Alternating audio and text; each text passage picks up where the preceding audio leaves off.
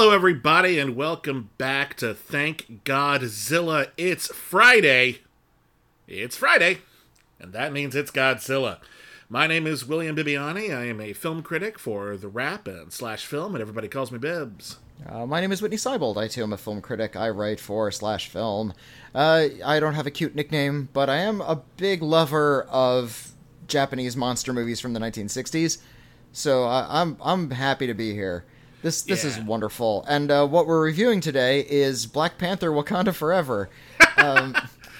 Yeah, we've got once again we're doing a Godzilla movie that kind of sidesteps Godzilla. This is introducing a kaiju that will be important later in the Godzilla storyline, but the film itself that we are reviewing this week is not, strictly speaking, a Godzilla movie. It is a movie with a lot in it. It's got espionage, it's got supermodels, it's got undersea kingdoms. Hey, it's the Undersea Kingdom for you and for me, and it's fun. It's got super submarines. I was going to say, it has a flying submarine. With like a drill on it, like that one bad guy in the Puppet Master series who can like drill into you, like all badass-like. The submarine, you're thinking of Tunneler from the Puppet Master series, but the submarine, which is the submarine of the title, Atragon, looks a lot like Mogera, the big mole robot monster from the Mysterians. I guess it does a little bit, yeah. A little bit. That kind of drill and the same sort of cone shapes. It looks like Mogera's head to me.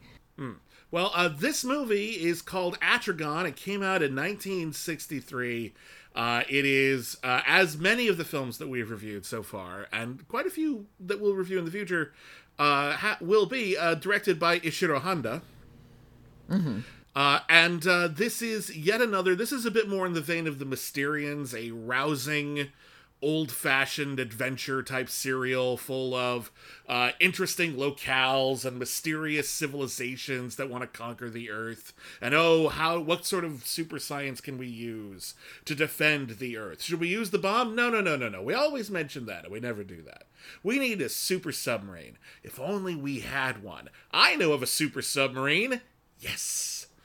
That's the movie. The one that's left over from... that was built underground by a missing faction of soldiers who still think World War II is going on. This one's nuts. There's a lot of movie in this movie. Yeah, and like all of these movies, it's incredibly short, which, thank goodness. These Godzilla movies, these monster movies, these tokusatsu films, like 95 minutes tops. They know that they don't need a lot of time. They can just do all of this stuff. Atragon packs more punch into 94 minutes than most 2-hour-plus Marvel Cinematic Universe movies. There's a lot that maybe could have been in the movie. Maybe some more character work, perhaps a bit more of an exploration of the really big ideas and mythology that they're kind of bringing up. But they don't actually care about that. They want to just chug along and keep you absolutely on the tip of your toes, on the edge of your seat, just sort of breathless, moving forward. I mean, the opening of this movie, we've got like ships sinking at sea. We've got people being kidnapped in their car. We've got photographers out in the middle of the night taking sexy photographs, and they happen to accidentally run into this runaway car that like flies into the water, and it kind of like starts like doing all sorts of mysterious stuff. And now that guy's like, oh man, I'm so glad we got those photos. I should really embark on this plot. Wait a minute, that girl over there is incredibly attractive. I'm gonna stalk her, and maybe she'll be important by accident. Turns out she is. Okay, so she is the daughter of a it's like a general or something, yeah. Yeah, a World War II, I think it's an admiral. Sorry, he's a naval admiral, yeah. He's a naval captain, and at the end of World War II, he died, and it was very, very tragic, and he left his daughter to be raised by a respected associate of his. She is now a young woman. She hasn't seen her father in 20 years because she thinks he's dead. Turns out, maybe not so much, and he might have been secretly, like, pulling like a Colonel Kurtz out in the middle of, like, a tropical isle somewhere, and like building up an army and doing a whole bunch of things, either not realizing that World War II is over or not caring, and getting ready to basically conquer the world for Japan, even though everyone in Japan's like, no, we don't really do that. That's not a thing. Please stop. We just want you to fight the Undersea Kingdom, which is also a thing now. The Undersea Kingdom of Mu, M-U. And one of my favorite moments is when they get a package from Mu, from the Kingdom of Mu. And they know it's from Mu because it says Mu on it. Yeah. If you're just this little box. If you're unfamiliar with Mu, this was actually not made up for the movie. In fact, the movie is based on some other stories, but the concept of a lost undersea continent, or lost continent, called Mu, dates back to a writer named James Churchward, who claimed that a continent called Mu was real. It actually existed. It was somewhere in the Pacific Ocean. He had discovered this because he was one of only like 3 people who could read this ancient language. And it revealed the existence of this secret civilization, which like worshipped the Egyptian god of Ra. So in the movie Atragon, the Undersea Kingdom has a lot of Egyptian sort of costuming and overall aesthetic. This is, of course, in case you hadn't noticed, not true. That's not a thing. That's actually real. Well, but it's one of those things. Well, says science says we've actually got like satellites and we can look into the ocean and see where the islands are and stuff. And whole continents can't like be swallowed by the sea. Mm-hmm. Or if they did, they probably wouldn't be in good working order. Right. Because these aren't people who can breathe underwater. It should be noted. No, these are people, they live in, like, essentially a countryside, or a continent-sized grotto. It's just a bunch of caves. How they get they must all have scurvy, because, I can't imagine them getting vitamin C or any kind of sunlight down there. Well, but, they must be eating something with vitamin C in it. From what I understand about Mu, and this is just my old knowledge kicking in from when I was reading all of the, Time Life UFO books and those sorts of sources. There was Atlantis and there was Mu. Atlantis was sunk under the Atlantic and Mu sunk under the Pacific. Mu was short for Lemuria, and it's also where we get the word lemur from. No. Yeah. I had not heard that part. Because lemurs, the animals, are from Lemuria.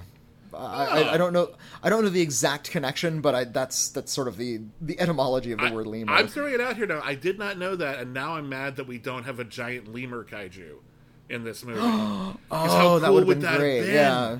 Sadly, it's just a sea serpent in this movie. It's not a lemur, but yeah, a 90-foot lemur would have been awesome.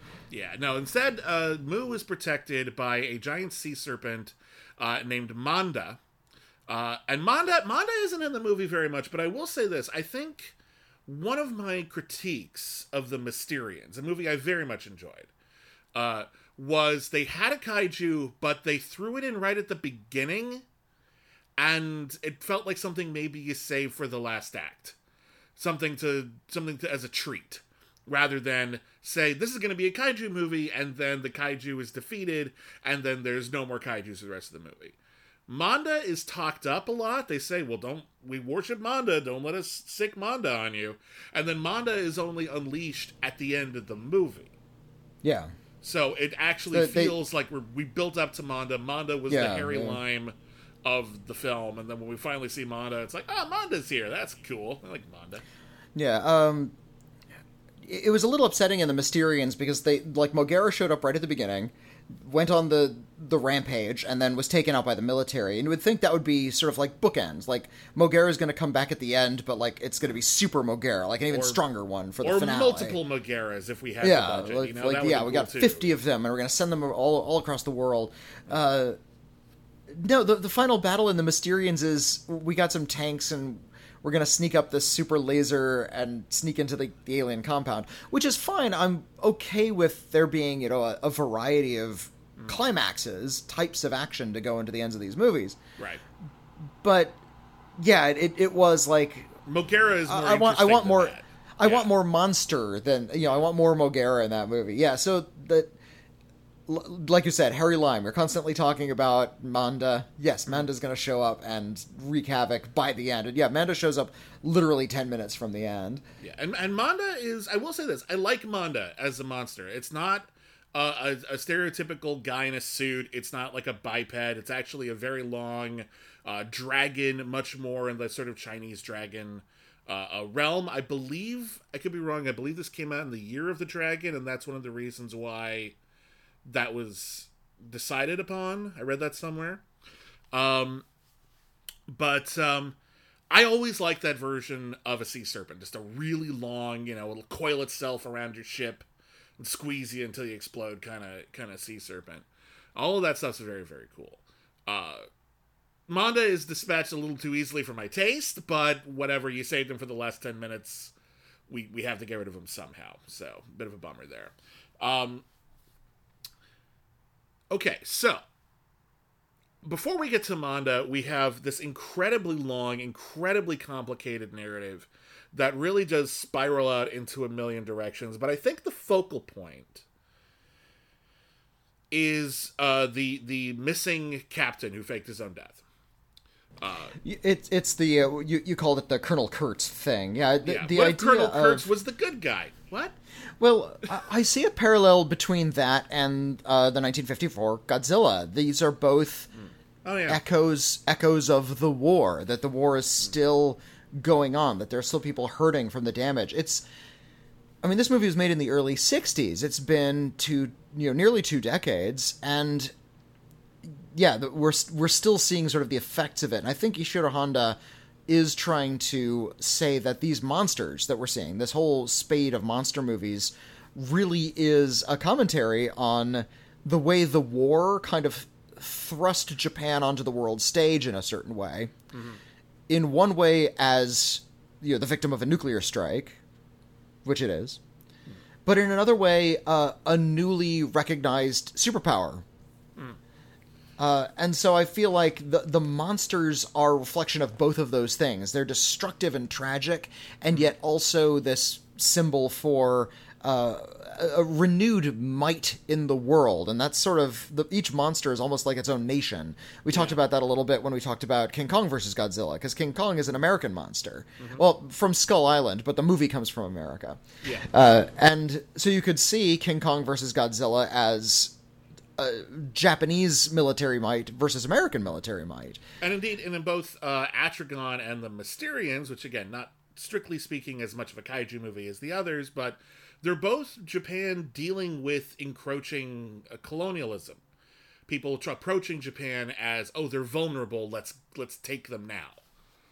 And after World War II, after, the Imperial Navy was disbanded and had to get rebuilt again in the 1950s, and the patriotism of World War II seems to be in question in a lot of Ishiro Honda's monster and sci-fi films. But what I think is interesting is that...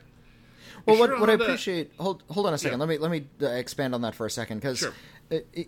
In none of these movies, in any of these kaiju movies, is World War II ever seen as, having produced anything positive, for one. Yeah. It was just a time of destruction. It wasn't about conquest. And it's also...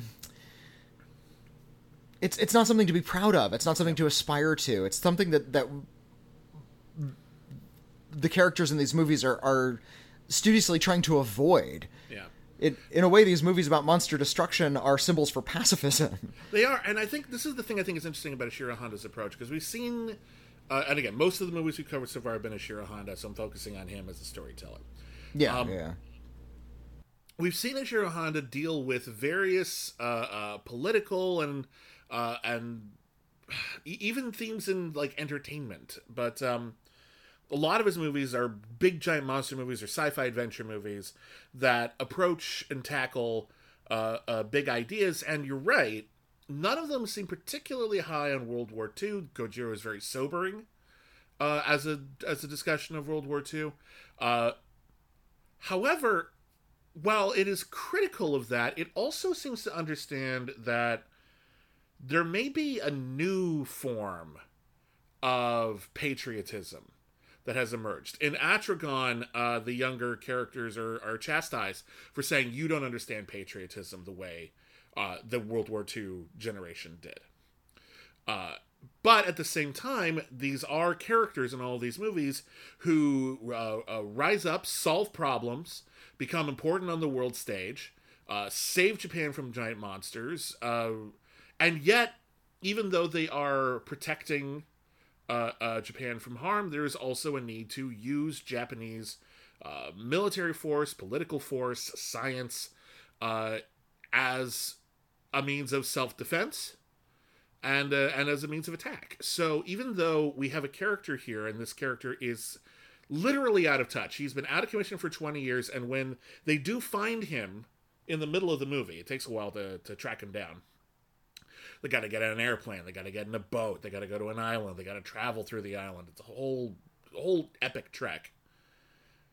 He's surprised at the state of world affairs. He has not been keeping tabs on it. All he has been doing is building the world's greatest weapon of mass destruction. A giant super flying submarine with a drill on it. So you know that, like, somewhere, like, the 5-year-old version of him would just, like, just put a drill on it. It'll be cool. But, like, regardless... And let's paint it red, and we get to sit in a little space egg. Like, he's clearly some fun was had. Like, but regardless, the idea is we're building this thing not just to protect Japan from monsters or the lost continent of Boo, but as a conquering device. And even though that character is clearly wrong to keep that destructive form of patriotism alive this long after World War II, without that character and the weapon that they created, Japan and probably the whole world, actually, we hear like Venice has been destroyed, and the whole world would be doomed. So even though we're critical of the events of World War II and various forms of national identity in World War II, we're not that critical, and ultimately there's a more complicated, at best I think there's a more complicated conversation, and at worst there might be a little bit of hypocrisy. I don't know. Well, the hypocrisy comes with like when we talk about a film like this might be a strange comparison, but a film like Fight Club or A Clockwork Orange. These are movies about sort of villainous characters with bad ideas, but their respective movies treat them like they're really cool and funny. Yeah. So they become the filmmakers make those bad characters seem very magnetic. All of a sudden they exist mostly on the dorm rooms of colleges. Where people who I want to be reminded of Alex the Large constantly. You know he's a monster, right? Yeah, but he's cool. Yeah, exactly. He's a monster, but he's cool, and a lot of people get a little bit hung up on the cool. And that's the issue, too, with these monster movies. These are films that are trying to interrogate World War II and trying to interrogate wartime violence and sort of the mark that World War II is still left on people. The Admiral character reminded me of Toshiro Mifune's character from Kurosawa's film I Live in Fear. I'm not sure if you saw that one. I haven't seen that one, actually. I do know that they wanted Toshiro Mifune to play that character. The Kusumi is the name of the character. Let me look up the actor's name. Ken Uehara is the name of the actor. Yeah. Is it Kusumi? I thought it was something else. Hold on. Rear Admiral Kusumi, is the character I was thinking of. Okay. But he was a character I think I was thinking of Hichiro Jinguji. He's the guy who's actually who builds the submarine. Oh, okay. So then maybe I was getting a little much. That's Yoko Fujiyama. Yeah. They wanted. No, Yoko Fujiyama. Oh wait, he's the. Yeah. You're right. Kusumi, sorry, was the character who knew. Yes. Kusumi raised Jinguji, the missing admiral. Yeah. And Jinguji's daughter is Yoko, played by Yoko Fujiyama. Jun Tazaki played Captain Jinguji. I believe the story goes that they wanted Toshiro Mifune to play, the mysterious captain who gets built up so much, and all of a sudden, oh my god, it'd be Toshiro Mifune. How fucking cool would that be? And Toshiro Mifune, was busy preparing to do Redbeard for Akira Kurosawa at the time, and B, apparently just didn't do these movies. I would be surprised if he didn't get multiple offers over the years, and he doesn't I'm sure have kaiju he's films on his resume to speak of. Yeah, you look over. Toshiro Mifune was like he was a serious actor. He did not want to be seen in these sort of tokusatsu films. I think he turned down Star Wars, didn't he? I think everybody was offered Star Wars, but yeah, they really wanted him to play Obi-Wan Kenobi, though. How cool would that have been if it was Toshiro Mifune? Like Alec Guinness is fun in that movie because he clearly doesn't want to be there. Like he's taking the role seriously. But it's like I don't want to do science fiction. But yeah, that would have been cool if it was Toshiro Mifune. Very different character. Would have been a very different character. I would have loved Point being, Toshiro Mifune played without any makeup, played a 75-year-old man in the film I Live in Fear, and it was about a family sort of struggling to recover after World War II. He lives in fear of another bomb dropping, and he acts accordingly. He starts sort of taking care of his affairs and putting his family in this really awkward position. We're all going to die really soon. No, we're okay now. We're going to try to get on with our lives. So that's trying to interrogate wartime fear. Ishiro Honda, who knew Kurosawa, by the way, they worked together a lot. Sure. This is his version of that kind of interrogation. We have this Heart of Darkness story where we have this character who lives in fear, who's constantly living in a cave, and that's my interrogation. The war has sort of still left a mark on people's minds. The military people were never able to let go of the military, and but the problem with having that kind of interrogation in a film like Atragon is that Atragon is a hoot. It's really light and fun. It's got monsters and attacks and undersea kingdoms. It moves along. It's really kind of brisk and lightweight. So it's also, I wouldn't say it's hypocrisy, but it is... it's a little self-contradictory at times, I think. Yeah, it's trying to make this really heady message seem really kind of fun as well. But I feel like if you're going to have that... It's okay to have sort of a heady message in a light adventure film. Look at any of the big light blockbusters we see coming out of America. They're usually spectacles. They're usually just a lot of action and special effects. But the better ones skillfully fold in something a little bit more thoughtful in between the action. Well, the movie I actually think about when I think about the way that Atragon takes a character who, again, is presented as... not a villain, because there's definitely villains in the film and he's not it, but he's a much more sort of anti-hero kind of character because he's doing the right thing for the very wrong reasons. Yeah. But the thing I was actually thinking of when it just comes down to like, oh, well, how do we stop Mu from destroying the planet? Well, clearly that has to be stopped. We don't want to encourage that. That's not good. Well, we have to use the thing that in a perfect world probably shouldn't have been made, and that's when I started thinking about The Dark Knight, which ends with Batman using technology that frankly he should not have made. Deeply unheroic of him to make this technology that basically like snuck into everyone's phones and used them to like locate people completely outside of any sort of constitutional edict. But the movie argues that maybe it was important to do it this one time, but also it wasn't. And they're kind of trying to have the cake and eat it too. But I appreciate that they had the conversation about the necessity of cake at the very least. Yeah, like we hate violence, but also we violence. Yeah. Well, I think the big contradiction here is, golly, I'm about to get pretentious. It's actually about the very function of cinema itself. Real life violence is something very tragic. It's something to be avoided. It's something that hurts and rips people apart. It's not something to be celebrated in real life. But movie violence is just the opposite of that. Movie violence can actually be very exhilarating, can be very cathartic, because it takes place in a fantasy world where we're allowed to sort of have those violent fantasies. That's why there are so many action movies in the world. That's why there's so many movies about revenge. That kind of action doesn't take place in the real world. Well, in real world, you wouldn't want conflicts to be resolved with that big a body count. In real life, you'd want to resolve through diplomacy, but... real life is also messy and unsatisfying, and sometimes it would be nice to simply deal with issues directly, and that movies can provide an outlet for that. Yeah, it's like the world is too complicated. I want something to have a simple solution, and I want that solution to have the cathartic feeling of hitting a guy in the face. So, wouldn't it be great if there were a story where everything climaxes with me hitting a guy in the face and everything is solved? So,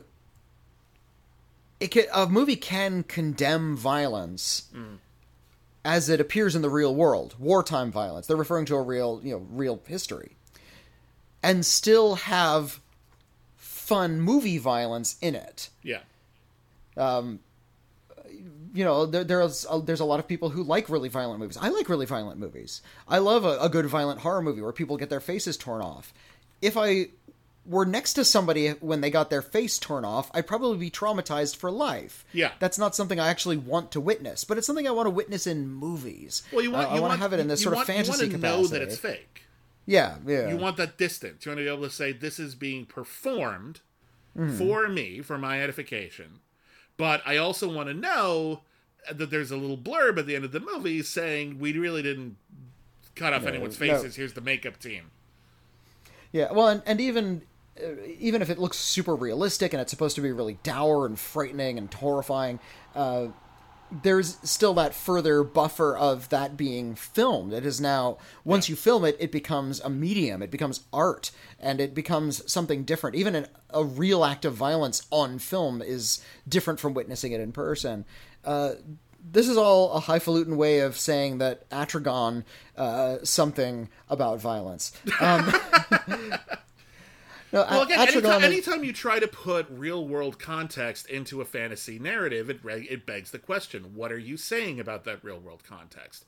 Are you saying something pointed or meaningful? Are you simply bringing it up to make it look like you're smart, or are you actually doing something significant with that material? And we've seen a lot of movies try to do it both ways, and I think Atragon sits a little in the middle. I appreciate that they're trying to do this very old-fashioned, very colonialist story, actually, in a lot of ways, about how, we're going to travel to this mysterious island or this mysterious locale underwater, and there's the whole culture there, and it's not our culture, and that's bad. Just top to bottom, no one good in that entire world, except for, maybe one agent who might kind of be on our side, but maybe he's not.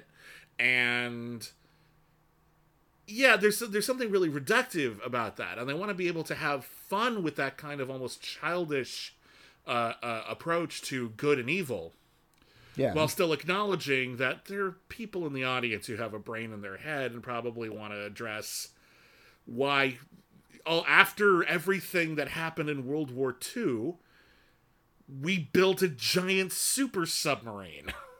That should probably come up at some point. And I think this does a better job than some movies, a lot of American movies, about trying to have their cake and eat it too, and I appreciate that. One thing that was actually a real bummer watching this movie, and it's timing, but very recently, as of this recording, there was a submarine tragedy of a bunch of people who tried to go down in a private submarine to view the Titanic underwater, and there was a long search, and it turns out that the sub had wow, how did I just flip that word? But it turns out it was so badly made, it may as well have just been a bus. It looked really, really, really, really shoddy. It was a shoddy vehicle that they So some people sank in the Titanic in 1912, and wouldn't you know it, it's still claiming victims. I know, but the thing that was just kind of really on the nose is there's a scene in this movie where a submarine also implodes. And I was watching this, and I know some people are listening to this podcast and watching the movies along with us. We're sorry about just how sobering that moment may have been. Which is like, the movie makers thought that might be kind of fun. But watching it in the immediate context of what we're thinking about and human lives lost, it's that particular image wasn't entertaining. It was just kind of a bummer, yeah. Well, I was thinking of the Abyss, because the Abyss is also about deep sea diving. It's all about water pressure is a big part of that movie. They have to send Ed Harris down into the inky depths of, I think they're in the Atlantic, and they have to fill his lungs and body with fluid, so his lungs aren't crushed by the pressure. So they invent this sort of like breathable fluid and fill his suit with it. It's pretty cool, actually. But yeah, that's what's going on in Atragon. This, I think it's an American sub, isn't it? Because the characters on the sub are all speaking English. I believe it's the American sub that gets imploded. Yeah, and it's trying to chase the Lemurians of the Mu sub, and it can deal with the pressure, and the American sub can't, and it starts to pull up, and it ends up just crushing underneath the water pressure. Yeah, the people get kidnapped by the continent of Mu. We're told they're like put to work, but what I love about the continent of Mu, it's Bates' two rooms. There's like an office where there's one guy, I thought it was the king, but it turns out there's an empress of Mu, but this guy looks to be in charge for most of the movie. And I really appreciated when one of like the spies that we had seen above ground comes in, and the guy's just like me after I've been editing podcasts for like 2 hours at the middle of the night. I just kind of fall asleep in my chair. And the guy's like falling asleep in his chair. And the guy's like, sir, submarine stuff. What? Oh, you're here. What's going on? Earth bad? What happened? I thought that was kind of funny. But there's also the big musical number room where they have giant crowds of various musical numbers and chanting and... it's the gym where they have or the auditorium where they the have Palace like, Hotel ballroom. I was going to say they have like they have like school assemblies in there. Yeah. So those are the two big, Mu rooms that we get to see. We learn that Mu is actually the reason why Mu is attacking isn't because they were bored or that they forgot the surface world existed until recently. Their civilization is literally crumbling. There are earthquakes and walls are falling apart. They're not going to live for much longer. And so rather than come up and politely say, hi, can we come hang out? Like, what are we going to do? Which, to be fair, after seeing the Mysterians, and how, and granted those guys turned out to be evil, but the initial reaction to asking politely didn't go very well, so maybe their plan was warranted, but they assumed that we just have to conquer the surface world, and so here we are, a-conquering. Yeah. The majority of the movie is like the first third is trying to investigate Mu, and there's a whole bunch of mysterious characters. We learned that for whatever reason, people from Mu run really hot on the surface world, and so like they're constantly shivering in the cold, or when they touch someone with their hands, they're like, they choked me and their hands were burning, which that was kind of a neat idea. They didn't really do a lot with it, but it was a neat idea. But then the middle chunk is we're on this island. Dude is confronted with his daughter. She doesn't recognize him anymore. She's deeply ashamed of him. He doesn't get that at all. Huge generational divide. And the Moos actually sabotage the submarine. There's a big explosion. People get kidnapped, and now it's up to them. We have to fix the sub and then get it airborne, which we didn't know it could do. So it can fly around. And like it's cool. It is cool. And the shots of it, okay. And this goes back to me watching monster movies on UHF TV when I was a kid. Yeah. And also a big part of that was also seeing the Jerry and Sylvia Anderson shows like Thunderbirds. Mm-hmm. And there's something just so beautiful about those little miniatures, these little mini vehicles. This weird vehicle fetish where it's a cool giant vehicle, but at the same time, it's a toy. Yeah. So it's like appealing to two parts of your brain at the same time. The shots of the Atragon like floating around just brought me so much pleasure. It's a cool looking ship. I will say that right now. And a part of me was like, I think I'm remembering something differently, because I remember when we reviewed Rodan, I realized that I had a toy of Rodan, like a really big one from the 1970s that I grew up with. Yeah. And when I saw kind of valuable now. When I saw the ship design, I was like, Did I have one of those too? And I had a toy that was very similar to that, but the research I've been able to do hasn't pulled up the toy in question. So I think I just had some other kind of long vehicle with a drill at the front of it toy. And I don't know what it was. If anyone has any idea, I think the drill actually, like, if you pressed the drill would, like, push into the vehicle as though it was drilling deeper inwards. So, like, it was, like, you know, kind of retractable, like a fake knife kind of thing. But I cannot for the life of me. Yeah, it sounds so familiar, right? Like, and it was like plasticky silver, the drill. And for the life of me, I can't remember what the hell it was. I don't think it was Transformer. It wasn't the Nautilus, was it? A Nautilus? The Nautilus from 20,000 Leagues Under the Sea? Well, I'm not familiar with the concept, but hold on. The Nautilus, look up a picture of that thing. The Nautilus toy. Hold on. But specifically from the Disney film. Oh, maybe. Hold on. No. No, that's not it. That's a different thing. It's cool.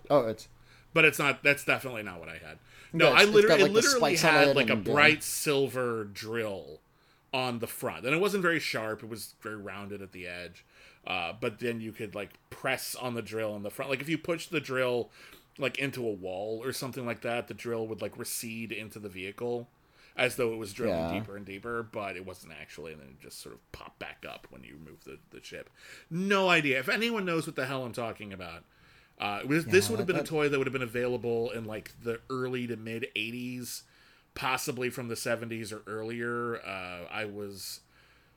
My sibling was significantly older than me, so I inherited a lot of like toys from the 70s. Let me know if you have any idea what the hell I'm thinking of, because I'm totally blanking. It's been driving me nuts. I mean, I understand why you might think it's the Atragon, because that... Yeah, it looks like it. If you look up a picture of the Atragon, that's what it looks like. Exactly. Yeah, no, it's driving me up the wall. I can't sleep. I can't eat. Food doesn't taste good anymore. It's just I need to figure out this drill.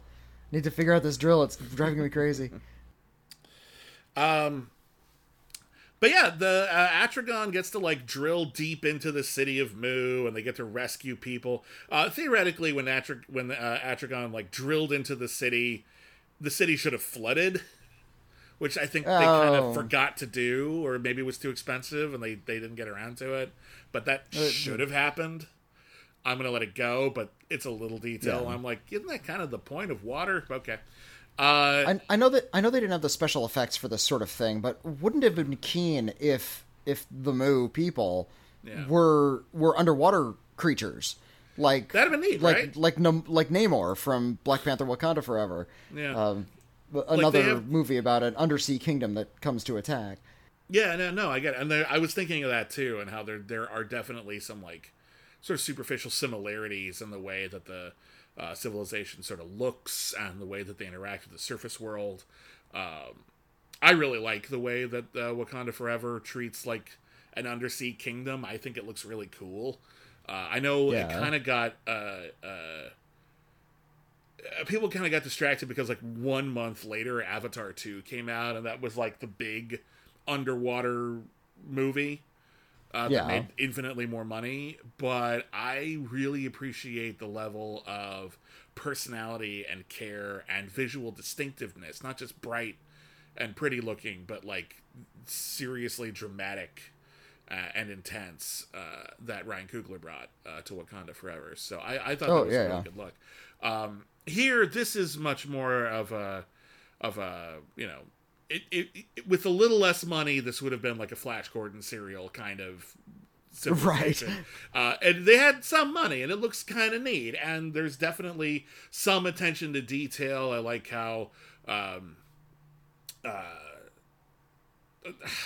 I appreciate that the Mu have like cool devices and like cool bombs that look like really neat cylinders and stuff. And so when they have to kidnap the Empress, they're like sneaking around with like this cool futuristic grenade or whatever. They have to like put on I love their underwater suits that the Mu have, because they look kind of silvery. They look like monsters. Like, if you had just said, and there's also these monsters in the movie, and they look like that, I would have said fine. But it turns out that's just what the people in suits look like. Which I feel like more could have been done with that, but it's a neat approach, and I miss the days when anything even remotely futuristic was bright silver. Yeah. I think Austin Powers ruined that for forever.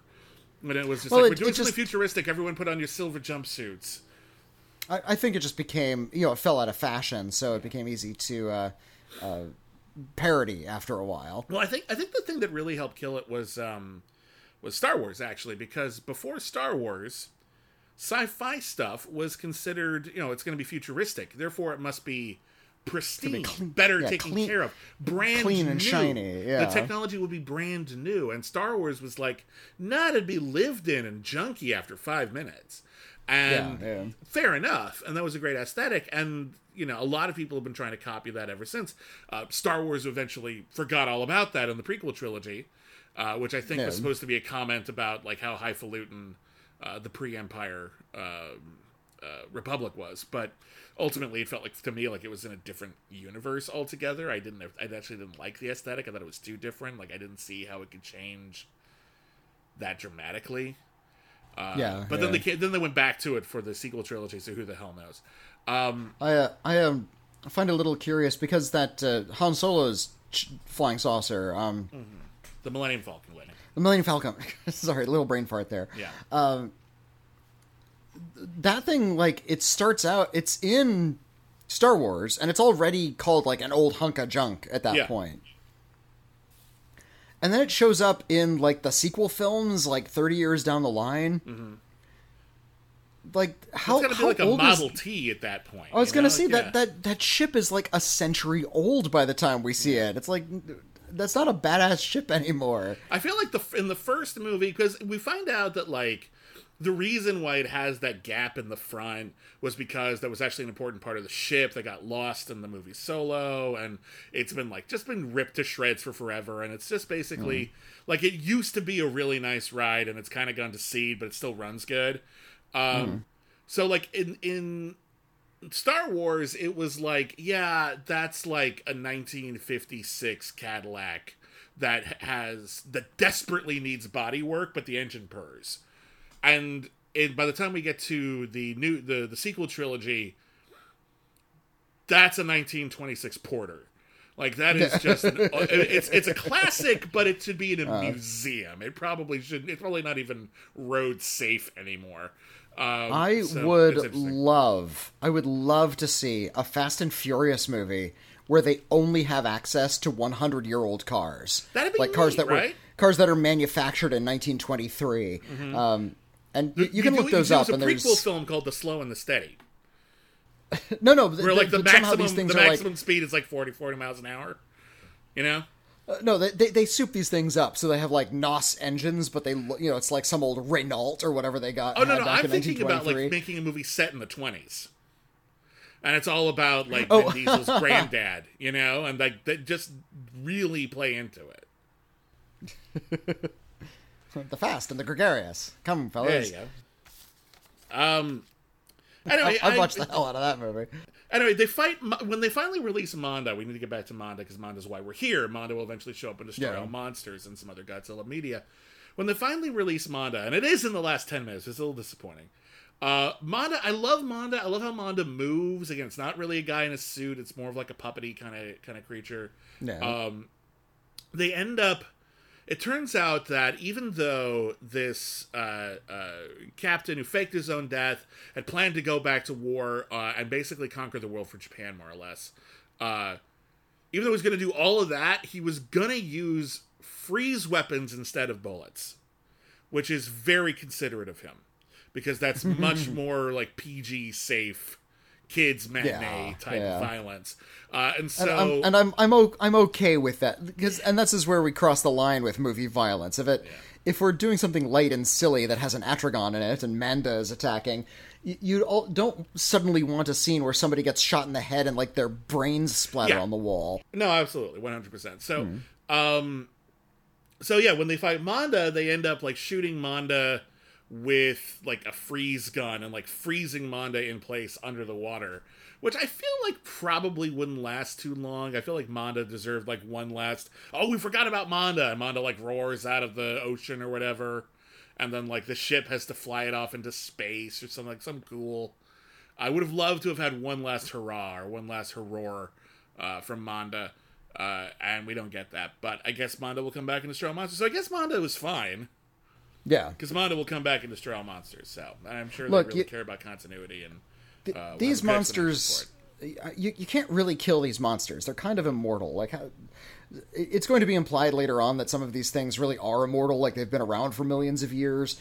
I'm okay with the idea of like, okay, it looks like we destroyed the monster and it's back. We already had that with the second Godzilla. Oh, and there's another Godzilla. We're okay now.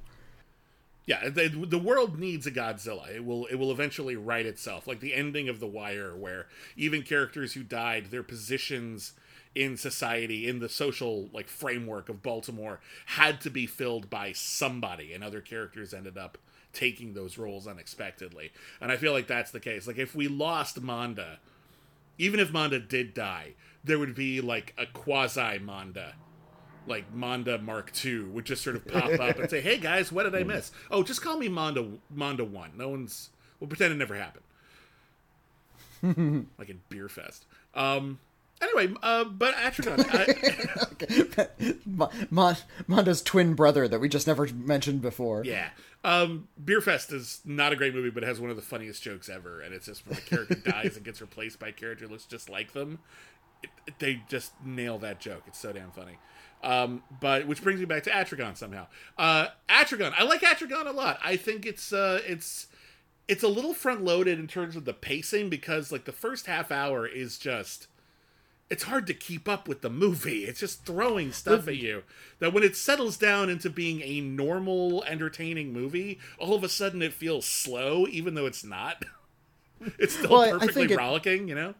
It's rollicking, and a rollicking sort of adventure movie. You compared it to like earlier serials. It has that kind of vibe, that kind of, we're just here to push as much entertainment at you as we possibly can in a really limited amount of time on the budget we have.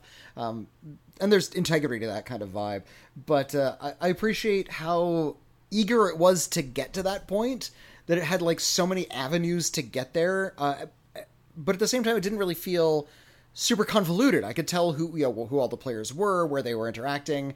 There's going to be some of these Godzilla films later on where it's like, wait a minute, is that character an alien? Like, you don't really know really what's going on. And I feel like this one at least has a little bit of clarity, and I'm fine with that. It's pretty clear. Like, there are characters who turn out to be like evil or whatever later, and they do not do a good job of hiding it. It's basically like, hi, I'm mysterious and always wear a jacket and gloves, and I'm the only person here with a beard, and I keep talking about how cold it is after you've already talked about how the people of Mu are like run really, really hot, and I'm a mysterious character who's going to follow you along, and I have mysterious motives the whole time, and sometimes I'll disappear for a while, and you'll be like, hey, where's that guy at this super secret installation where spies could be? And he's like, oh, I went out for a walk, and you're like, okay. That wasn't very subtle. That was telegraphed pretty hard. I thought for a minute that was a red herring, and then it's like, no, that's not the kind of movie this is. That's just that guy. That guy's a bad guy. You're supposed to catch on earlier than everybody else. Everyone else feels, like they should have been paying closer attention, but whatever. But yeah, I like Atragon a lot. Atragon is currently available on a variety of streaming services. It's on Criterion, and please check it out. It is a delight. Next time on Thank Godzilla, it's Friday. We've got a head to head. We got another head to head battle. We had King Kong versus Godzilla. What a treat that was! And now, the great and mighty Mothra will fight Godzilla in a film appropriately titled Mothra versus Godzilla. And I appreciate that Godzilla is still not the star. No, of these still things. Second build. Yeah. Still, Godzilla will not be the first build in any of these until... Okay, technically, Godzilla will not be the first build monster until Godzilla versus Hedorah in 1971. And that is over Godzilla. That's over 10 films from now. because we've got other Godzilla's movies ahead of us. Don't worry. Gigan versus Godzilla, Megalon versus Godzilla. Yeah, you're right. Yeah, it's weird. Godzilla versus Hedorah. The 60s was mostly not Godzilla versus. It was other people versus Godzilla, Mothra, King Kong. It was movies that had Godzilla in them, but not in the title, like Invasion of the Astro Monster. Son of Godzilla gets his own movie. But God. Godzilla doesn't take the headliner's spot until 1971. How weird is that? Really weird. But we'll tackle that when we get to it. But in the meantime, first up, Mothra vs. Godzilla, also available on various streaming services like Criterion. If you can afford that, Tubi is free. It's currently available there as well. Thank you, everybody, for listening. Thank you, everybody, for joining us. Once again, if you want to listen to these podcasts without any commercial interruption, or if you want to get episodes of Thank Godzilla It's Friday 1 week early, you can head on over to our Patreon page, patreon.com/critically acclaimed network. You can also vote for future episodes of various podcasts, and depending on the tier you join, you can also get bonus podcasts like Only the Best. We review every movie ever nominated for Best Picture. Only the Best International. We review every film ever nominated for Best International Film. All Our Yesterdays. We review every single film in every single episode of Star Trek in order. We do commentary tracks. We do Discord hangouts. It's a lot of fun, and thank you to all of our patrons without whom we could not do any of this. And if you want to contact us and you want to talk about anything we discussed in this episode, do you maybe recognize that toy I was talking about? It's very easy to do. You can email us. Our email address is letters@criticallyacclaimed.net. We might read your email in an upcoming episode of We've Got Mail and respond to your thoughts, criticisms, critiques, answer any questions you have. We also have a P.O. Box if you prefer to write us the old-fashioned way. Whitney, what is our P.O. Box? Send us a physical letter to the Critically Acclaimed Network, P.O. Box 641-565, Los Angeles, California, 90064. Yep, and we're on Twitter @CriticAcclaim. I am @William Bibiani. I'm @Whitney Seibold. And until next time, rawr! Rawr.